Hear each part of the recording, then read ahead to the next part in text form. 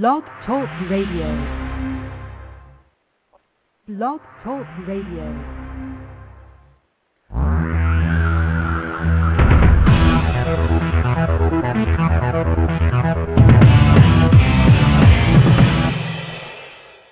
Live from Los Angeles, the Win Without Competing Show with Dr. Arlene Barrow, Career Coach 1 and author of Win Without Competing. Now, here's Dr. Arlene. Thank you, Virgil. Welcome to my show. In tough economic times, it is especially important to implement my Right Fit method, which will enable you to win without competing in your career and in your life. Listen to learn about my Right Fit method from my guest interviews. The King of Pearls. My guest today is entrepreneur Jeremy Shepard, founder and president of PearlParadise.com, who built a niche pearl website at the age of 25, which he turned into a $25 million online pearl empire by the age of 33. The PearlParadise.com company has been profiled by the Wall Street Journal, the New York Times, USA Today, and many other publications. Jeremy, what's your ripe old age today? Take us back to your childhood and describe your early wanderings.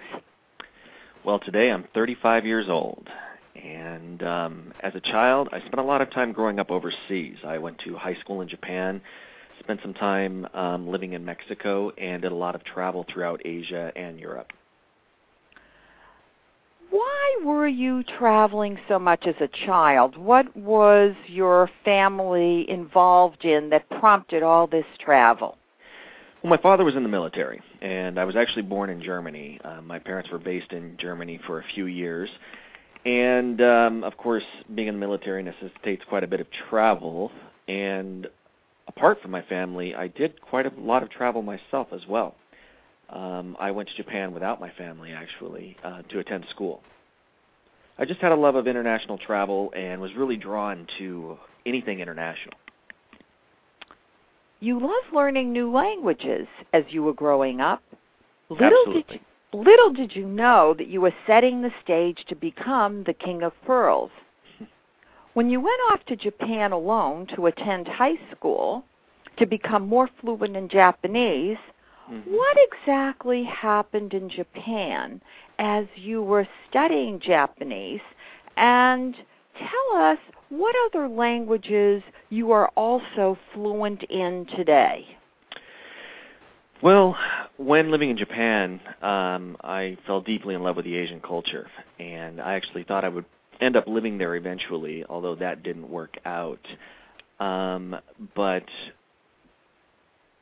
I came back to the U.S. to go to college, so thinking I would return to Japan eventually, but that really just didn't happen. So, what did I learn in Japan?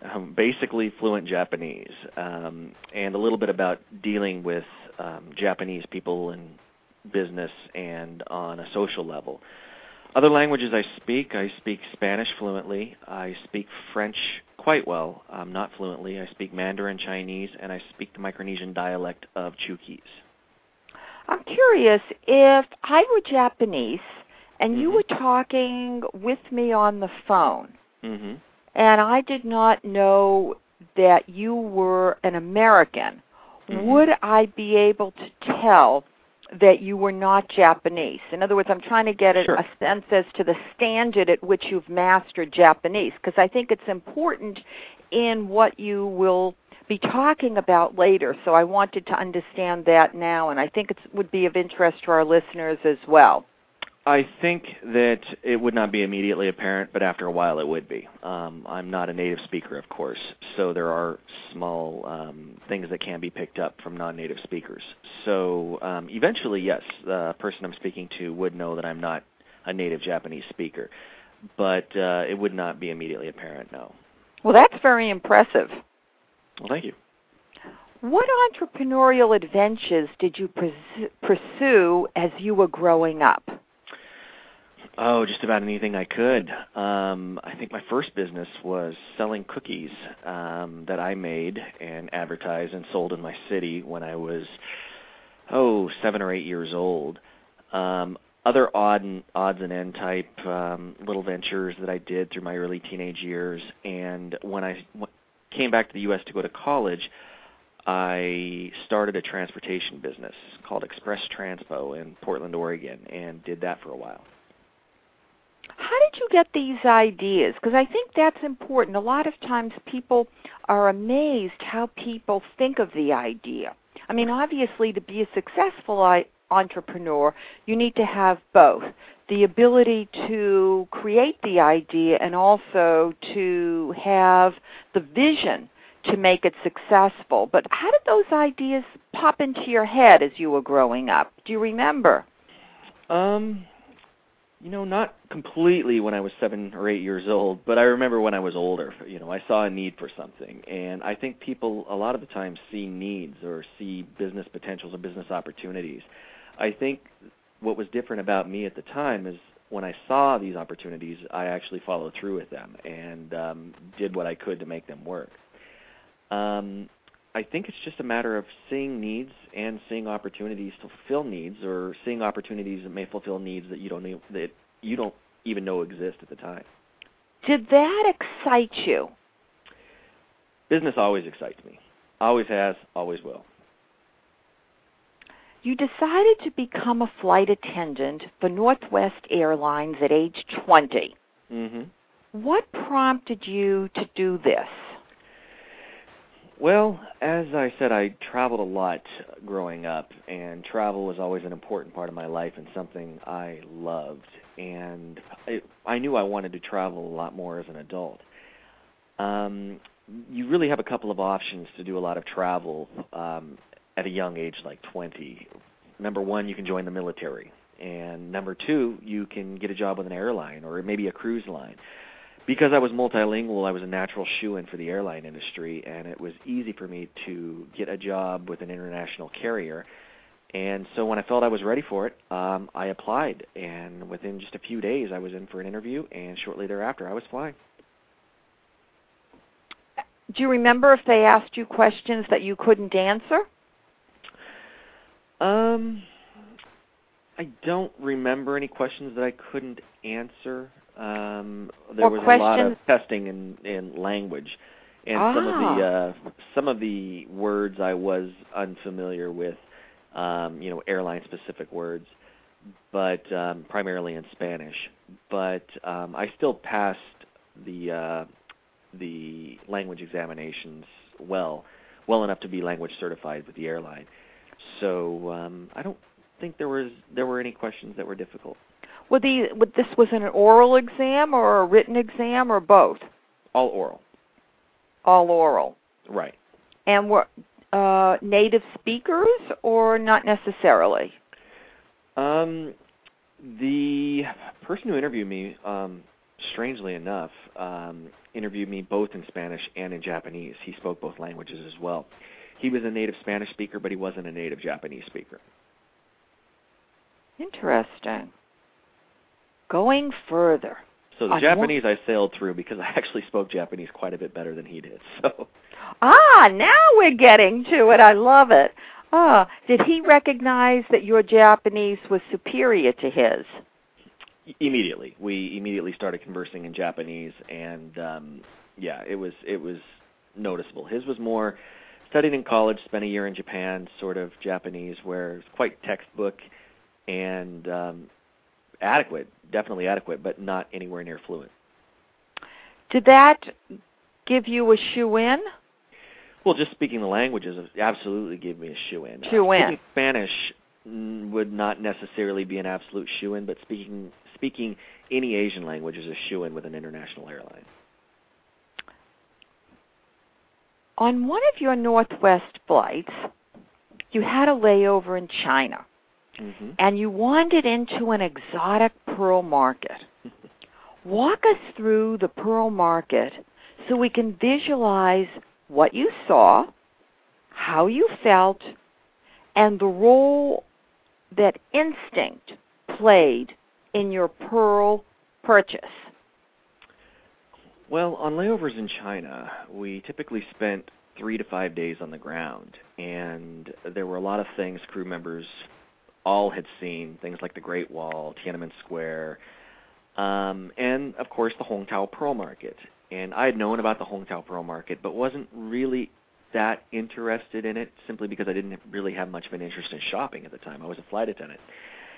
And I decided one day on a layover to go with some of my friends to the Pearl Market. The Pearl Market's a big building. It's about 4 or 5 stories tall, and the first 2 floors, or actually the first 3 floors, are things such as electronics, T-shirts, shoes, basically everything a tourist could want to shop for when they're shopping in China. Everything is very inexpensive. The 4th floor is where the Pearl Market starts. And when I got up to the Pearl Market, I was absolutely amazed by the mounds and mounds of literally tens of thousands of strands and millions of pearls piled floor to ceiling everywhere you could see. And I basically just walked around and soaked it all in. And I figured since I'm there, I may as well pick up a strand of pearls for my girlfriend. And ended up talking to a merchant there on the floor who I seemed to hit it off with quite well. And she gave me a table full of strands to choose from, and I chose one strand for my girlfriend and brought it back to the U.S., and that's when it all started. When you chose the strand, did she give you any guidance? And this was all done in Japanese, right? You were speaking to her in Japanese and she to you in Japanese. No. Oh, in China, I mean. You were speaking... Yeah, this was in China, and at the time I didn't speak Chinese. Okay. So it was all in English. Well, when she showed me the strands, yes, she did give me some guidance. You know, I didn't really know anything about pearls at the time. She offered a number of strands for me to choose from, and I just chose the one that I thought was the nicest. Had the best shape, best color, best surface. But you see what you're saying. You did have a little blueprint. The best shape, the best color. In other words, so you did have an idea in your mind as to what you liked, apparently. I think the idea was created as I was looking at them because, it was sort of an aesthetic grasp of what I wanted. Some just didn't look what I would call pretty at the time. I describe them a lot better now. But I chose the one that I felt just fit me the best. Okay. When you returned to the U.S. with the pearl necklace that you bought in China, what did you do next with it? I gave it to my girlfriend. And what did she do next with it? This is a whole chain reaction here. Yeah, it really is. Well, she got it appraised for her homeowner's insurance. Of course, I didn't tell her I'd spent about $20 for the strand of pearls. It was a gift. And she came back to me and told me that it had appraised for about $600. Granted, it was appraised by a local jeweler, and those appraisals aren't always as accurate as, professional appraisers are. But still, light bulbs started to go off in my head. My gosh, a $20 strand of pearls just appraised for $600. There might be a business opportunity here that, I could explore. When she told you that the $20 strand was worth $600, did you indicate to her that your price, the price that you paid, was less than that, or did you not say anything? I'm sure I did. You did. Okay, you couldn't help yourself. You confessed. Sure. She knew I had purchased a strand of pearls in China, and it was commonly known throughout our industry. And she's actually a flight attendant for Northwest Airlines as well. She knew as well as I knew that the pearls were much less expensive in China than we would expect them to be in the U.S. Just not to what degree. Okay. So everybody was happy, and then the light bulb went off in your head, and you said, aha, eureka, a business idea. So tell us what you did next. Well, I thought, okay, I've got a way to get pearls. And the pearls seem to be much more valuable here than they are in China. I can bring them back. I travel to China frequently, so let's see where I can sell them. I started out visiting jewelry stores around the Portland area, which is where I lived at the time, visiting boutiques, talking to jewelers, basically talking to anyone I could to see if I could find a way to get an in to supply pearls. And what I found was that, number one, I wasn't in the industry. I didn't really know anything about the product, and no one was really interested in talking to me about it, especially jewelers.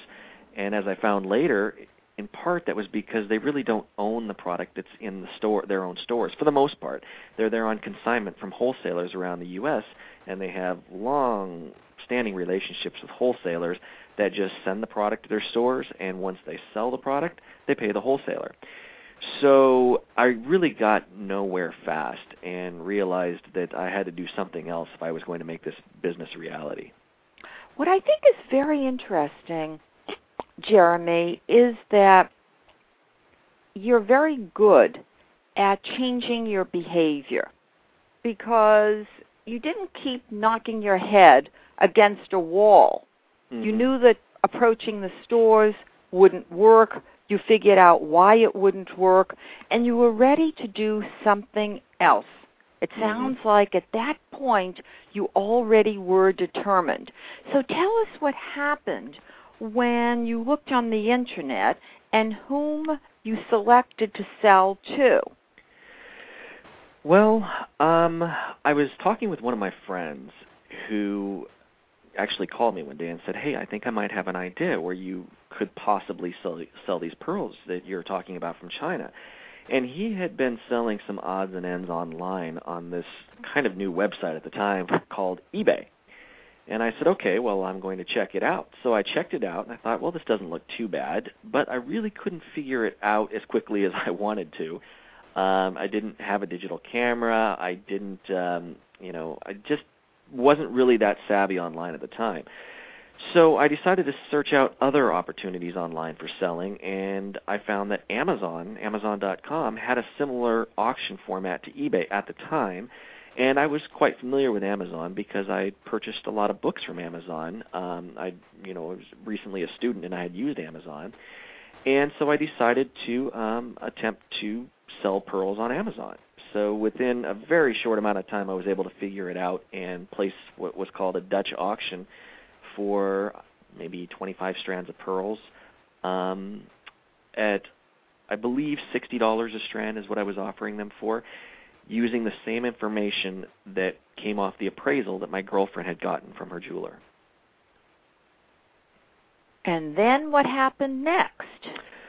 Well, when I put the auction up on Amazon, I figured it was do or die. It's going to happen. I cashed my paycheck, took all the money I could out of my credit cards, and hopped on a flight to Beijing, China. I went right back to the pearl market, back to the same lady that I had purchased the first strand of pearls from, told her what I was doing, and said I wanted as many of those strands as I could. I wanted to buy as many of those strands as I could, identical to the strand that I had purchased previously from her. And I purchased, probably around 200 strands, maybe a few more, and took them all back to the U.S. And by the time I got back to the U.S., my Dutch auction had closed, and every one of the pieces that I had available in the Dutch auction had sold. Voila. An entrepreneur born. That's how it all started. Outstanding, Jeremy. Going a bit further, I can't resist asking before I go a bit further. Sure. Were you able to convince her in China to sell the strands for less than $20, or did you still have to pay $20 a strand? I ended up doing business with this seller of pearls for quite some time. I don't really remember the first time that I did a larger purchase from her, but I know that over the next couple of years we did a lot of negotiating. And I don't really remember clearly on the first time. I really had to rely on her more than anything else because I, at that time, didn't really know the product. So it wasn't so much about negotiating. Negotiating is more something that would come later on once, there's an understanding of the product and knowing the differences in quality, the differences in size, etc. So the negotiation portion of it really came a bit later. Tell us about the galley pearl parties. The galley pearl parties, yes. Yes, in which you sold pearls to crew members. Well, when I was starting this business out, of course, I was a flight attendant, and that meant I traveled constantly. And selling online means you need to be able to sell every day. You need to be able to answer emails every day. You need to be able to ship product every day. So what happened was I carried a duffel bag with me full of pearls everywhere I went. Now, along with a laptop computer, a credit card machine, et cetera, et cetera. Well, it didn't take long before nearly every trip I went to, not only was I selling online, but I was selling to other pilots and flight attendants, on the galley, in the galleys of airplanes. If I had 5 legs in a day, people would know I was coming. I was turning into the Pearl guy at Northwest Airlines. People from the ramp would come up. People from baggage would come up. Ticket agents would come up to the gate, and everybody was buying pearls. So I was selling a lot of pearls while I was working, offline as well as online. And from my layover hotels, I would answer emails, I would answer telephone calls, and I would actually ship product from any post office I could find within the layover city I was staying at.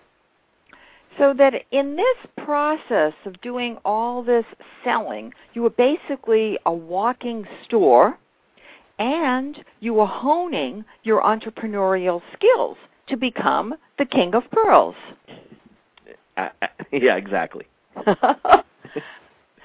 Consumed with passion, you immersed yourself in pearls, became a negotiator, and expert appraiser. Yes. How did all this develop? What did you do? Well, in order to be successful with any enterprise or basically any product, you really have to know the product.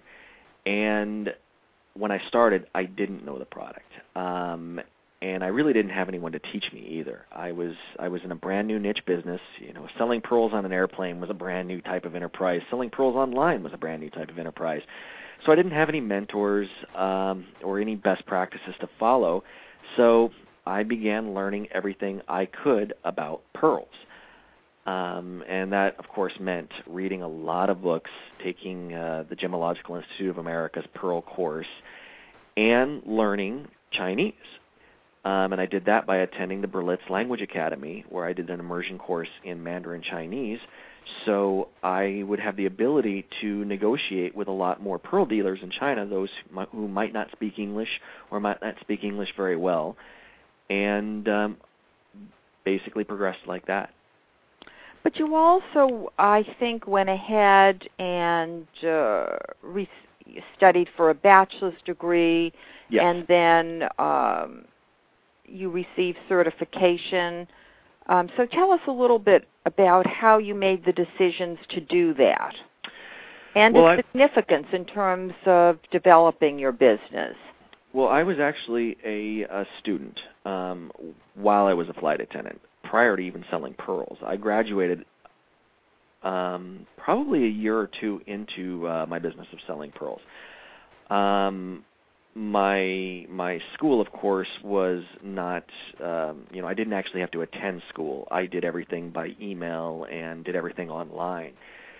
So basically I was a student of Pearl, I was a student of business, and I was actually an undergrad at the time. My layovers were really busy. When did you sleep, Jeremy? A few hours here and there. That's what I would expect.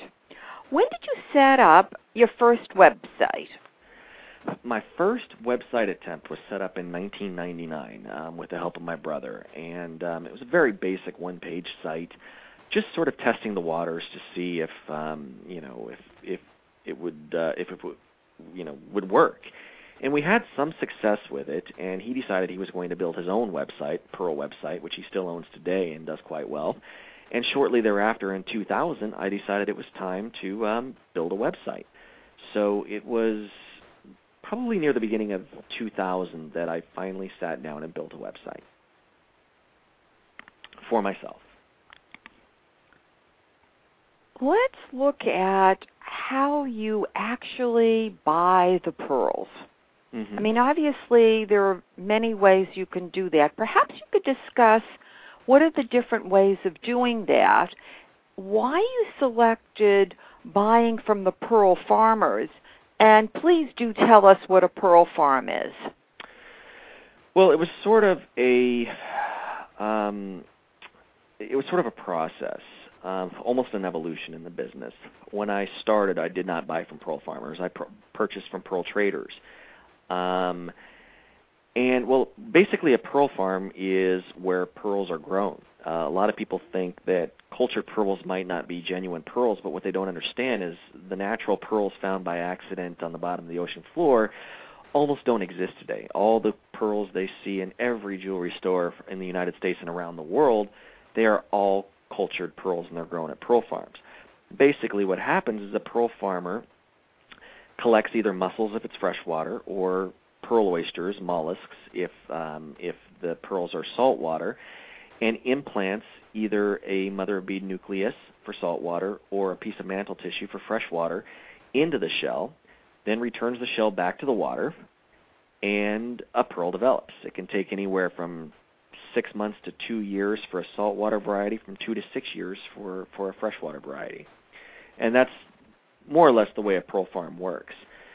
Now, I decided I wanted to go directly to pearl farmers because there really was no reason for me, especially as my business started to grow, to deal simply with traders. The volume was growing to a large enough range that I could purchase from pearl farmers directly, or I could purchase from pearl farmers that own their own factories and were processing the products directly for our company.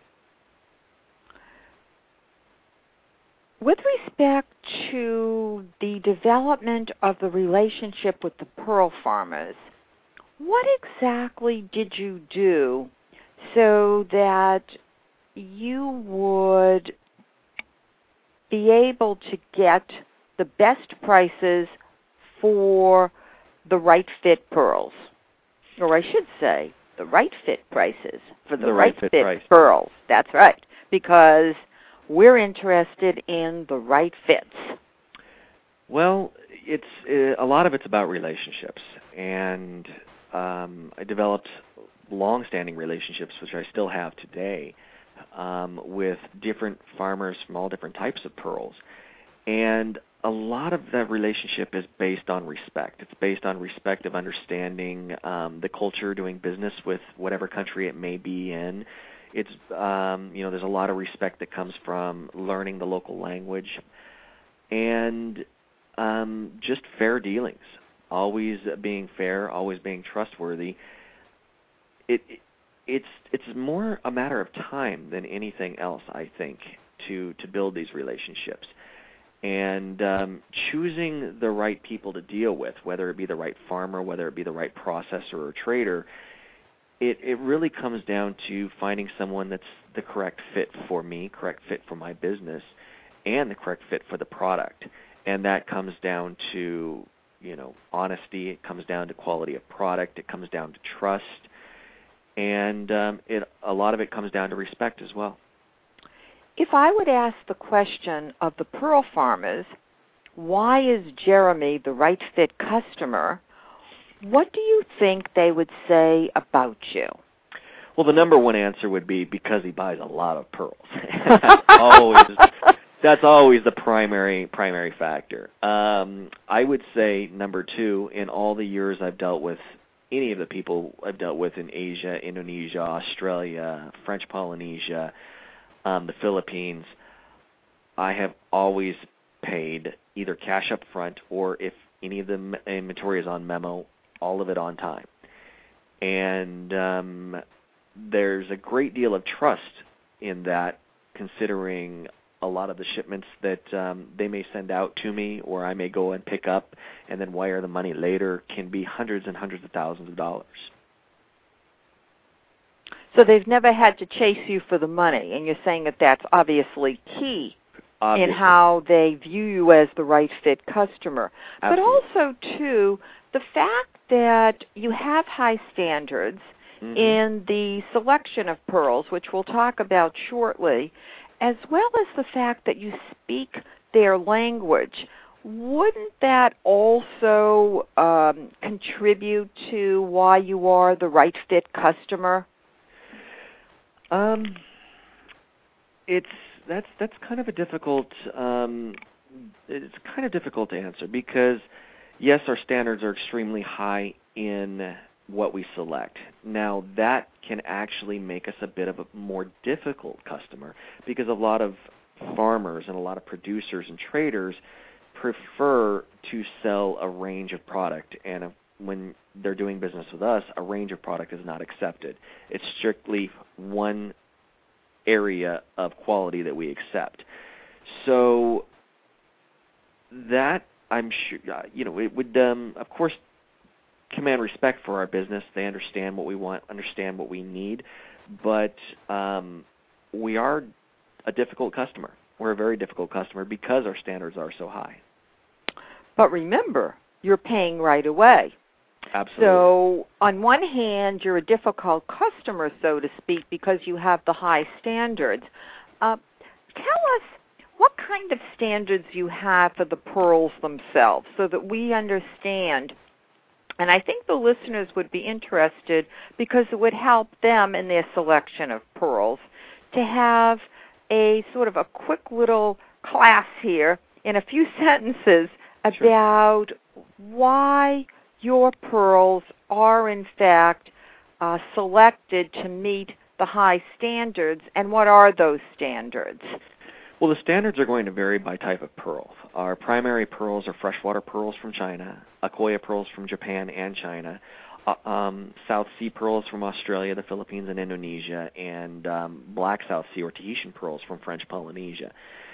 Now, our standards, and I'll just take one genre of pearl, say Tahitian pearls, for example. When purchasing Tahitian pearls wholesale, there are 4 acceptable levels of pearls, A, B, C, and D.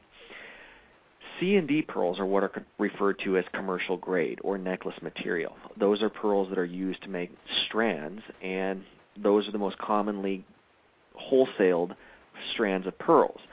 They have spots on them. They may have rings on them. They may have indentations on them. However, we never buy any pearls that fall below B grade. In other words, all of our pearls are A or AB grade. And so all of the strands we make are perfectly spotless, perfectly round, unless, of course, we're selecting something like a Baroque line where we're intentionally finding different shapes, but still clean pearls. By having that standard, it has completely set us apart from retailers, from other wholesalers, simply because our pearls will always be at the highest standards, and because we're selling direct and we're purchasing direct, we always have a better price. We're selling a higher quality pearl for a lower price. Would you say that this is an uncommon approach, the one that you take? What I would say as the less traveled road, being so particular about the quality of pearls and concurrently keeping the prices low? I would say it's a very unique approach. The only other buyers that we compete with, whether it be in French Polynesia or anywhere else around the world, are wholesale buyers. In other words, they're purchasing for a wide range of clientele. And so they don't have the same demands for quality that we might have. Because they're selling wholesale, they have a market for the higher end, they have a market for the medium end, they have a market for the low end, and they really need to carry all of that product. Our product, or our customer base, only demands one quality level of product, so we only buy one quality level of product.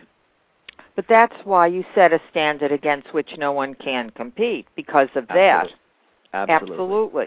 Our A-grade product sells for the same price, if not less, than a C or a D-grade product does on the commercial market. It's amazing. What would you say is the significance of the high standards on the success of your business? I would say it is the reason for the success of our business. Being an online company, we're in sort of a difficult position in that people don't see the product before they buy from us. So if we are not sending out the best possible product, eventually business is going to dry up. And not only that, eventually it's going to become well-known online because, of course, online everyone talks, blogs, forums, chat rooms, etc. It'd be well known that our product is substandard. So I think maintaining the highest standards in product is absolutely the most important element in our success. Clearly, the selection of the right fit employees is key to this whole endeavor.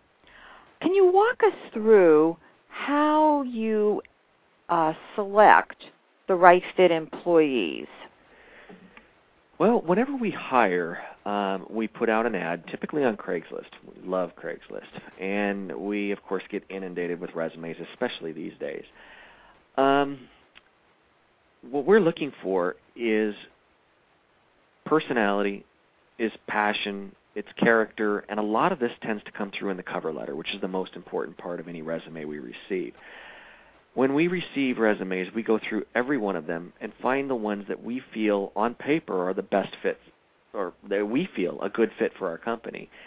And then we select just a few and we invite them in for interviews.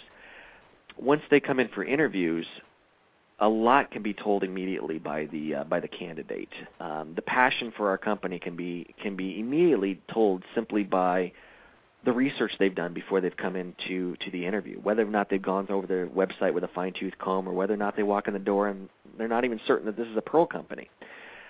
From the interview process, we tentatively choose potential employees, and we send them home with a book about pearls. And a week to 10 days later, we have them back in the office where they sit down with for an oral examination with me on how much they've learned, how much they've retained, how quickly they were able to learn about pearls. And if they pass the test, they are hired.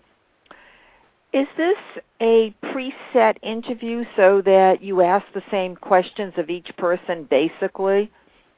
Never. No. No. No. You ask each person different questions. Pretty much.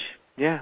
Are you talking about the oral test? Yeah, the oral test. Yeah, because I'm curious as to how you figure out who matches your blueprint of the right person. Well, the questions aren't necessarily very pointed questions.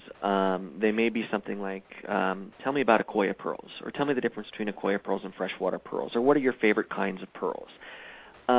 Because those sorts of questions give the candidate a lot more opportunity to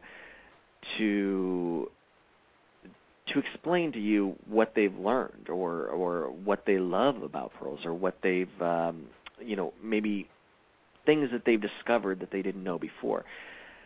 So they're not the type of questions that you would expect, like a multiple choice or true or false. No, it's a little essay, a little verbal essay. Basically.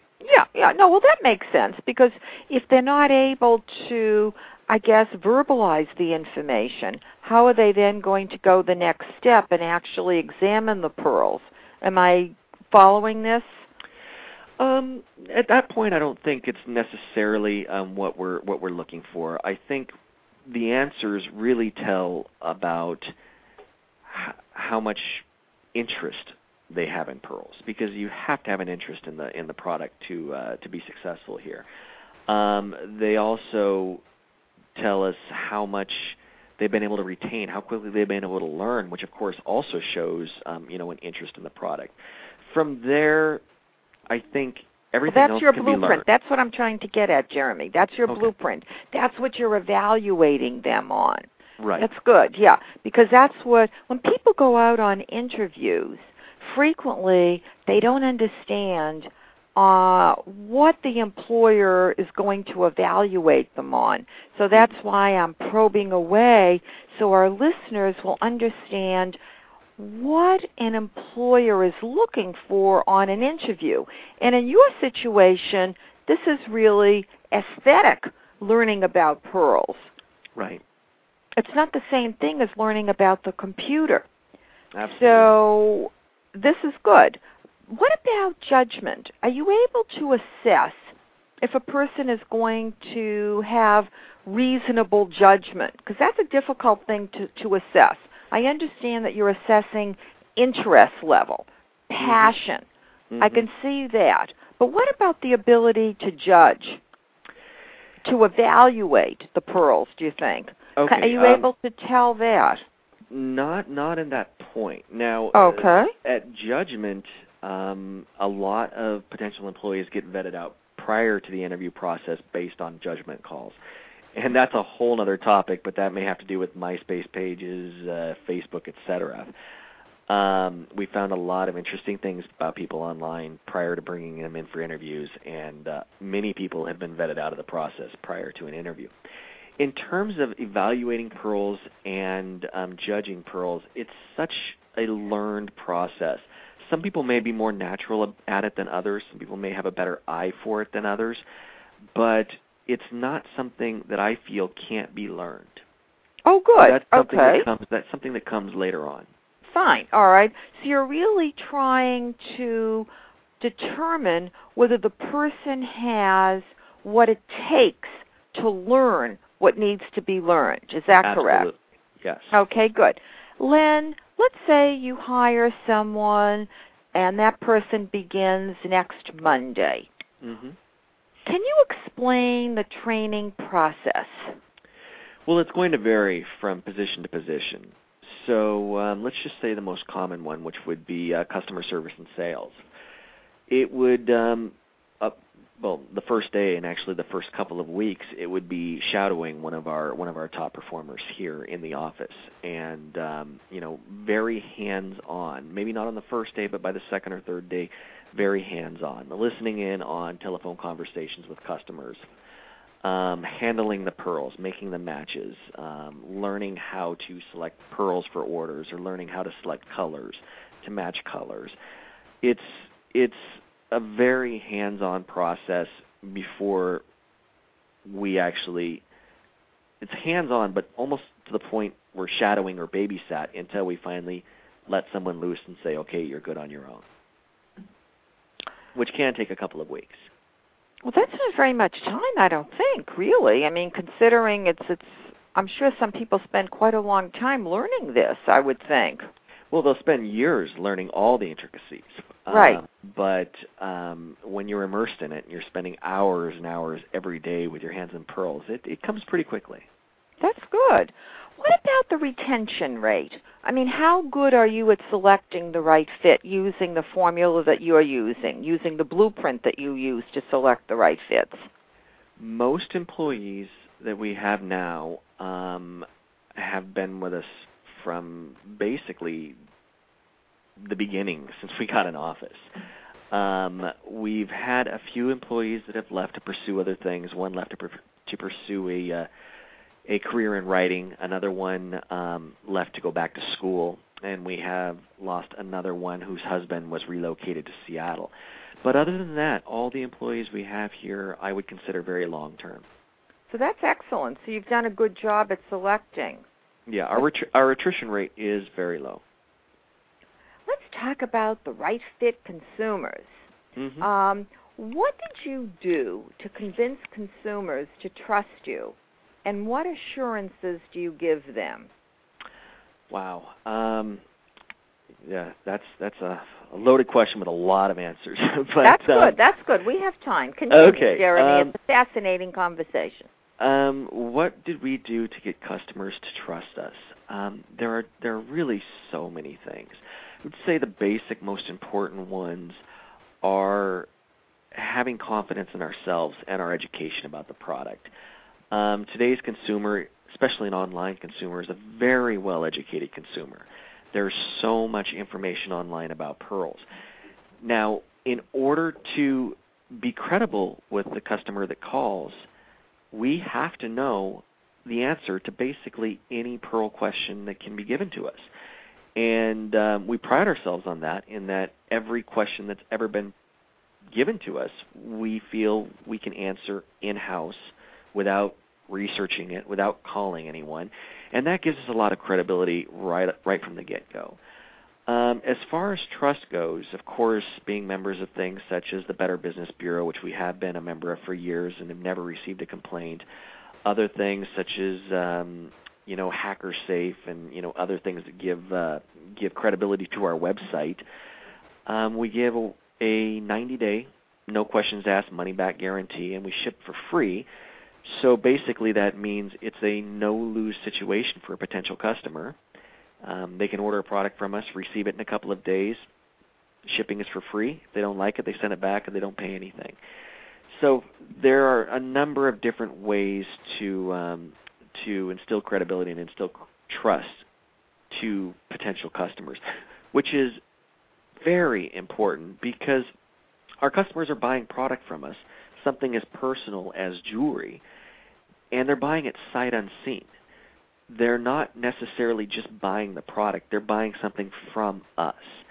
And this is a lot based on, of course, our brand, but then more importantly, on trust. It's interesting. You really mentioned trust a number of times in the conversation in terms of the pearl farmers, the consumer. I think it's something that we don't think enough about. And I think that's probably one of the reasons why we have some of the economic issues that we do. What are your thoughts in that arena, Jeremy? Because of trust? Yeah, I think that we have forgotten that people need to have relationships, and relationships are built on trust. And part of trust has to do with predictability, that you think to yourself, oh, this person will be doing this, this, and this, and this, because you're accustomed to that person doing that. Right. Well, if the basis of any type of business, I feel, is trust, and for me and for our business, it's something that's an absolute that can't be broken. And I think every successful business needs to, maybe they don't all rely on trust, but every successful business should have a basis in trust, whether it be trust of suppliers, whether it be a consumer trust in them. Without trust, a lot of business is going to be lost. How this plays out on the economic scene? Right. Wow. Well, think about that for a minute, because I think what is important with respect to what you're saying is that you made a conscious effort and attempt from the beginning of your business to establish the trust. I guess that's what I'm saying, that a lot of people don't consider that part of their responsibility to think that through and to set the stage to establish the trust. And I think you've done that deliberately, and that I think is worthy of our listeners thinking about. Going further, unless you have something that you wanted to say about the economy. Well, it's a mess. We would all agree. Yeah, it's definitely been interesting, and it's caused us to adjust a lot. We've had to change our marketing strategies, our marketing tactics early on when the economy started to slip. But Can you give us some examples of that? Because again, Sure. You're mentioning the change, and it's fabulous how you change your behavior quickly. For many, that's not possible. They're not comfortable doing that. Is that something you did at an early age? If something wasn't working, you quickly changed your behavior? Well, or is always, it something and that's you how learned? I started this business. Yeah. I think, at an early age, I may have changed my behavior in certain circumstances, but in business, I always have. It's always about adapting to the changes. You can't control the economy. You can't control the fluctuation of the U.S. dollar versus the euro or the Chinese renminbi. It's always about adapting to whatever changes are handed to you. The economic slowdown started to affect us summer of actually 2007. And we started changing our product mix up a little bit. And we held strong through Christmas of 2007 and through the first half of 2008. In 2008, we noticed a strong downturn, not necessarily in sales volume, but in average ticket values. So we decided to redesign the homepage of our website and put a stronger focus on higher value pieces and perceived value pieces with lower ticket values. And at the same time, we started a campaign, a national radio campaign, and some print advertising, as well as a targeted online pay-per-click campaign based on a model that we called Luxury for Less. And our message was that luxury can you can still have luxury without paying the high ticket value, is basically what we were saying. And it paid off quite well. Our Christmas season was down slightly in overall value from the year before, but volume was up tremendously. We've carried the same campaign through 2009 through till March now, and our volume is so much higher than it was in 2008 and in 2007 that even with the lower ticket value averages, our actual revenue is higher this year than it has ever been. Whose idea was it to create the Sasha and Malia Obama necklaces? I think that was either Kirsten's here in the office or our designer, Hisano. I'm not certain. Everything here is a collective effort, so when new designs come across my desk or new ideas come, we basically sit down all together and decide whether or not it's something we want to move forward with. Because I think it was a clever idea.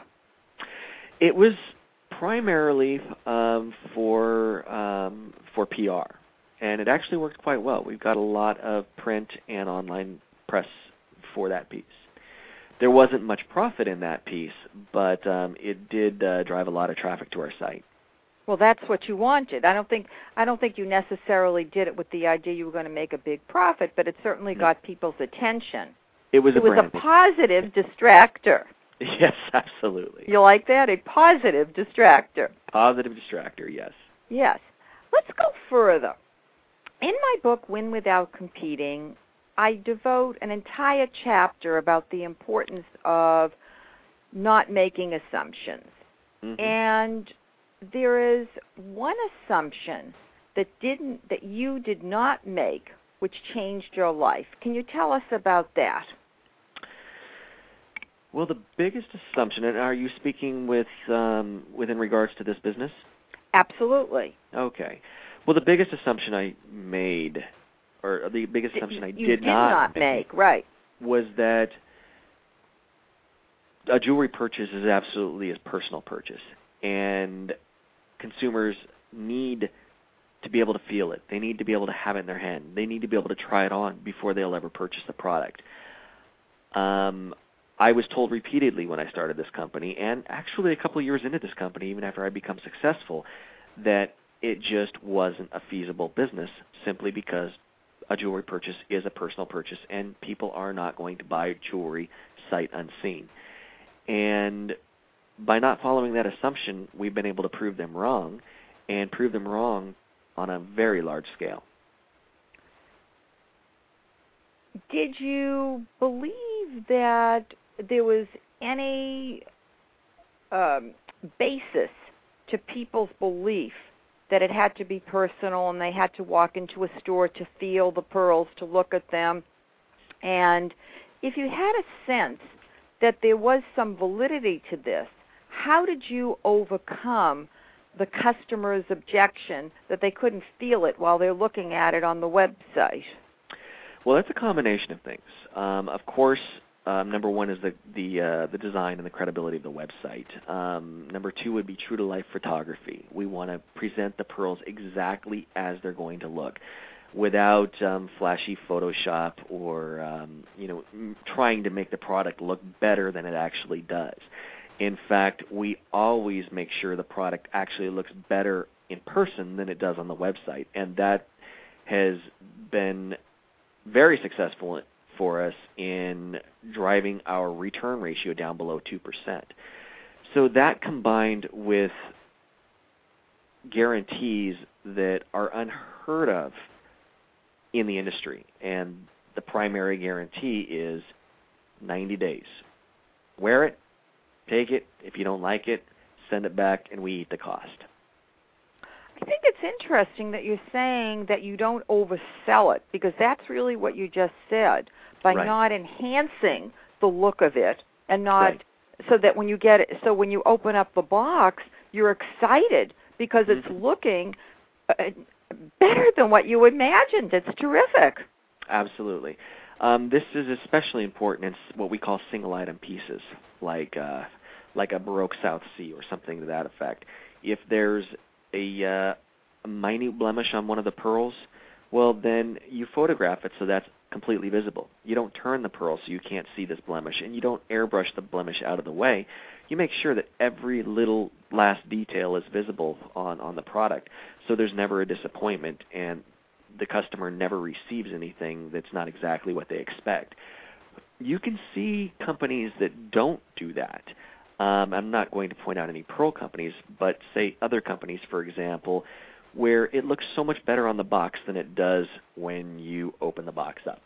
Well, that's sort of the American way, don't you think? It is the American way in traditional marketing and traditional selling, but it's not the right way on selling online. Well, I think that's the point.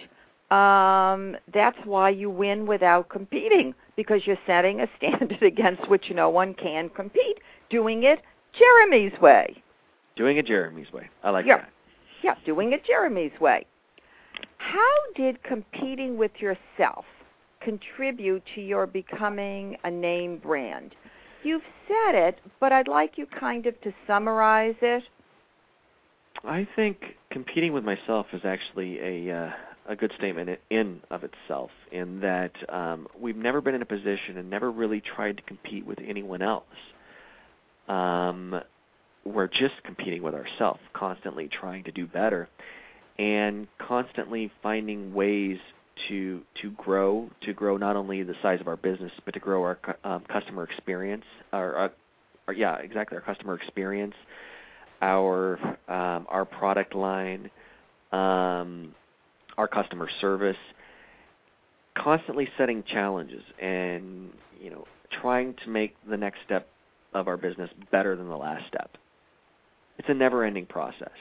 Well, you keep raising the bar, right? You keep raising the bar. Absolutely, always raising the bar. In the online world, complacency is the death of a business. If you don't change and you don't keep moving up, things will eventually start to slide down.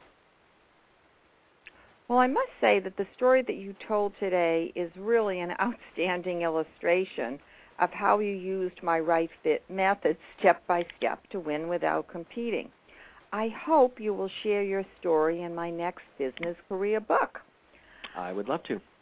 I'm especially impressed with your ability to change your behavior quickly, your high standards, and your ability to pick, probe, and pitch to broadcast why you are the right fit.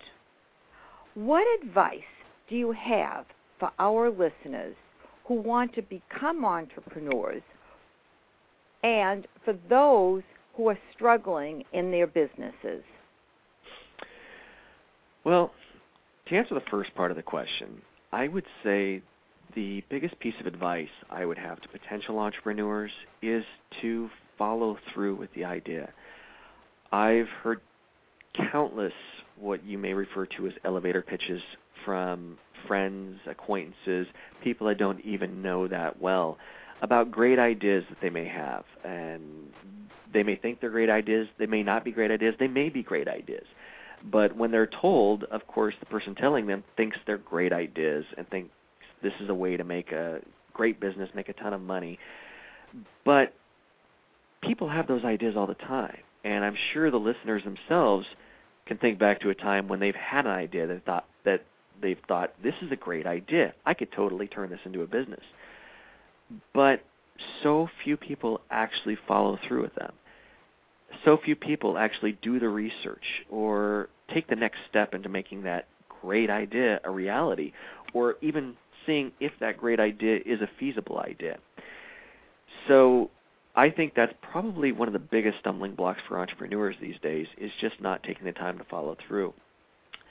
For people that are struggling, The reasons for struggling can be infinitesimal. We don't know what the reason may be. It may be a money reason. It may be an employee morale reason. It may be a personal reason.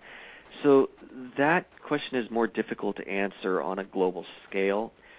But I would say in order to build a business and to, have a better success in basically anything you're doing, it would be about constantly challenging yourself and constantly taking things one step at a time, whether it be one piece of your business at a time, and focusing on those pieces and focusing on those challenges to overcome them or to make them better. And if it's not something you can do on your own, well, finding someone that can help you. I think that's very wise. I think that quite often entrepreneurs think they have to do everything themselves, and that's pretty difficult when you may not necessarily have all the technical skills you need. I know that you had mentioned earlier on in the interview that you built a site yourself, but Right. You're no longer doing that.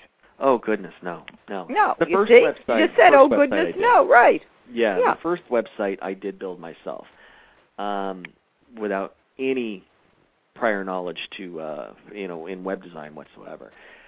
The first website was a little rough, but it worked. And it was probably 6-7 months into it that I brought on board a professional designer to help me out on a contract basis, and prior to actually hiring any employees, to build a more presentable website. And now, of course, we have a team in-house that handles all the web design. I approve everything, and I'm involved deeply with the user testing and the vetting of the new designs as they come out. But I no longer handle that portion of the business. It's not my strongest point. Well, it's good that you recognize that it isn't your strongest point. Certainly. Going further, your son, Jordan, will be 16 years old tomorrow. Right. Tomorrow's his birthday. Very exciting. How are you grooming him to follow in your footsteps? Well, or are you grooming him? Am I grooming him? I'm setting the stage for him to be able to follow into my footsteps if he so chooses. I don't want him to follow my footsteps if it's not something that he finds a passion for. But he does work in our office part-time. He's a professional pearl driller. He can drill pearls just as well as anyone else in the office. He's got a keen eye for matching. He does a lot of the other tasks around the office, like packaging up pearls, the stocking of boxes, et cetera, et cetera. And he's done a lot of travel with me around the world. He's gone with me to China and Japan on pearl buys. And so he really understands the business probably more so than any 16-year-old does in the world. Will he actually take the reins eventually someday? I can always hope. And he talks about it now with excitement, but he's only 16 years old. Come 17 or come 18 years old, he may fall in love with something else and decide that that's his true passion, that's what he wants to follow, and I will be fine with it. How do you balance your professional and personal life? I know that you work 12 hours a day. When do you sleep? When do you see your family? Well, I sleep a few hours a night. Like I said, I'm still only 35. I don't need a lot of sleep, and the weekends are always great for sleeping in. I do my best to leave the office at home when I go home. That isn't to say I don't work from home. I usually get up around 4 or 5 o'clock in the morning, and I work until the time I need to wake my son up to take him to school. But I'm home every night before 7 o'clock, and we have a family dinner every evening at 7 o'clock. And then we spend time together every evening as well, playing ping pong or watching a movie, maybe sitting in the hot tub for a half hour or so. So we make it a point to spend family time together every day. And we also make it a point at least once per year to take a vacation together where there is no work, where it's just either my wife and I or my wife and my son and I, just spending time together, and all else, worldly worries aside.